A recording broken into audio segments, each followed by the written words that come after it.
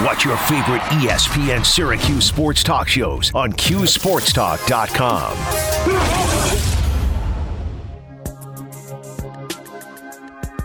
Welcome back to Orange Nation. Artist of the Day, Boys to Men. 4 Seasons of Loneliness.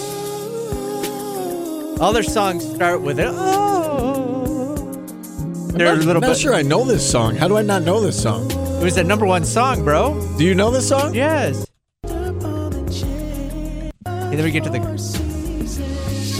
Okay, I've heard this song. All right.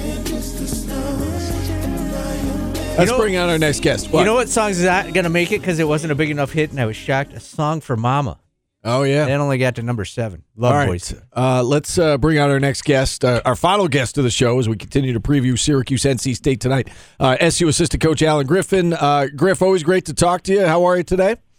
I'm doing great. How you guys doing? We're doing well. So it's been almost a week since you guys last played a game. How did you use, I don't want to say the time off because I know that you're always working, but how did you guys use that 6-day stretch without playing a game? Just continue to get our guys, running up and down. We did a lot of stuff in transition. Just work on some of the stuff that we need to work on to being a better team. I know again, it's a little cliche-ish, but that's what we tried to do. And we're looking forward to playing tonight. I know you can't help what the schedule is. Like, the schedule is what the schedule is, and you guys just play the games in the order and when they're assigned to you. But, given the fact that you had won 2 in a row, would you have preferred to just keep playing games, or did you like the fact that you had a little time off for everybody to kind of heal up the bumps and bruises before this final stretch of the season? Yeah, definitely in February, you want to keep playing games. I probably can speak for a lot of teams across the country, let alone our team. When you get in that groove of playing games every 2 or 3 days, you want to keep that, consistency up. And it's fun playing in the games just to see, the gamesmanship that goes on in games. And especially for our team, being a young team, guys just getting better by games. So for me, to answer your question, I probably would have liked to play a game right away. I was watching the Florida State game on TV, and they mentioned that Jesse Edwards was rushing his shot. I don't know if that was true or not, but they said it multiple times. Did it feel to you that Jesse was rushing his shot in the last game?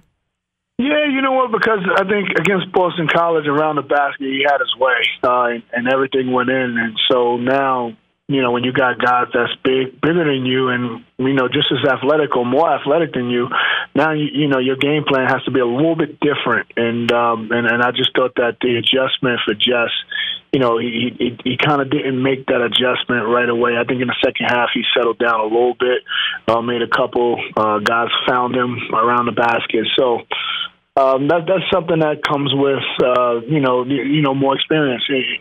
And if you know Jesse, like a lot of people don't understand, like Jesse never was a feature guy at this level at any part of his career coming up. He was always a guy who had potential, and now, his hard work and is paying off in terms of now people are going to go to him, and we're going to go to him, and he has to be able to make the adjustment. So this is part of his growth.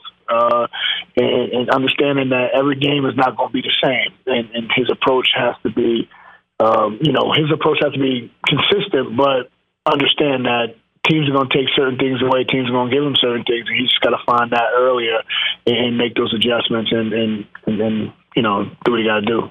You mentioned the word approach there, Griff. I'm curious what the team's approach is right now, and I think I know the answer to that. I think it's that, the whole one game at a time mentality, but from the outside looking in, like those of us in the media, fans, like everybody wants to look at big picture, and we realize that this is a really important stretch you got coming up. NC State tonight, home for Duke, at Clemson, at Pittsburgh. These next 4 games, all either quad 1 or quad 2 opportunities. How do you keep and I know the coaches are focused on the next one. How do you keep the players from looking too far ahead and just focused on the next opponent and the task at hand? The best part of our team is that we got so many guys that never experienced this, this level in terms of, the urgency in terms of these type of games. These guys just look at it like that's another game on our schedule that we got to play, and that's not a knock to them. It's just that we're so young that, and we're not a team full of seniors who those guys wake up drinking coffee and looking at the newspaper. You know what I mean? Right. So that kind of helps.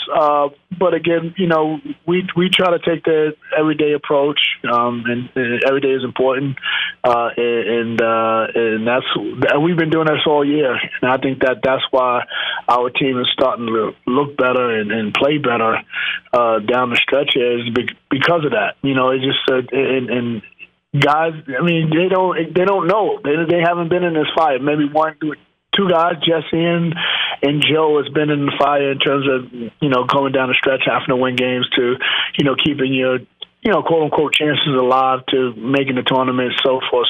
So, it's a good thing, and sometimes it's a bad thing, but at the end of the day, coach has done a great job throughout the year, just letting the guys understand the level that they have to play. In order for us to, win games, you have to play at a certain level and be consistent with it. And I think down the stretch here, we've been a lot more consistent in terms of how we play and how we approach games. And I think that it's kind of paying off a little bit. Yeah, you're certainly going to have to play at a high level tonight. NC State comes to town, nationally ranked in the upper echelon of the ACC conference in terms of the standings right now. What stands out to you? What impresses you about this particular opponent? I think they have great guard play. I think Joyner, Smith, and Marcel is three guards that can play at any level in college basketball and be successful. And they do a phenomenal job of looking for one another. They can push the pace. They can play at an unbelievable pace. I think they lead the league in, fast break points.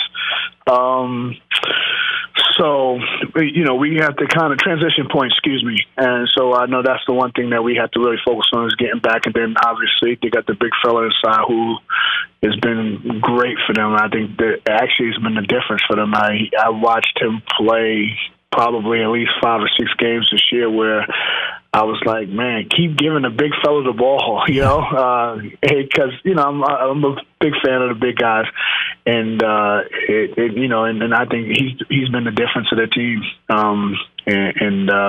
So the guard play, and then with big fella Burns inside is it's a recipe for a lot of success, and they've had it thus far. Yeah, DJ Burns 5th in the conference right now in field goal percentage. Jesse Edwards, incidentally, 2nd in the conference, is essentially tied for 1st in the conference with field goal percentage, just a shade under 60%. All right, Griff, when you look at this matchup tonight, what does this come down to in your mind? How do you guys come out with a win against a really good team tonight? Especially the way their team is made up, we got to protect the 3-point line.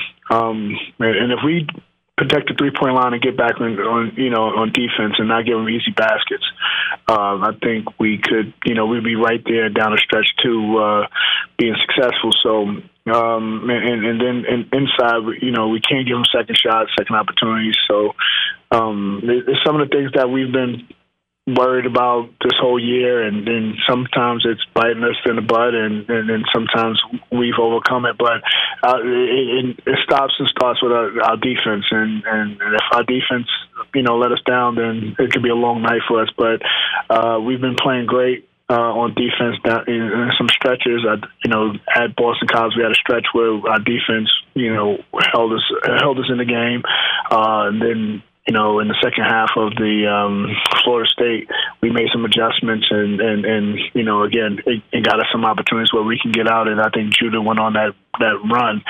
People talk about the run, that Judah put on, but it also was our defense kind of stepped up in that run too. So against Florida State, so it starts and stops with our defense, and if we can guard the 3-point line, I think we'll be right there. All right, 7 o'clock tip tonight inside the Dome. Griff, appreciate you joining us on a game day. Go get them tonight. We'll do it again next week. You know what? I just want to say one thing. Yeah. And this is just, we got to all pray for what's happening in Michigan State. It's sad, and I'm frustrated as a dad because, you send your kid to school not thinking that could be the last time you see your kid, and 3 lovely kids who was in college, in the classroom, whoever they were on campus, and they lose their lives, and we need to have tougher gun laws in this country, because things like this has to stop. We need to do something. People who's listening, we need to vote better and get people in these places where they can make a difference, and we need tougher gun laws. This is absolutely ridiculous. That's all I want to say. Thank you, fellas. Griff, I appreciate the words. Obviously, tragic situation last night in East Lansing at Michigan State. And with that, we will take a timeout. We're back after this on ESPN Radio.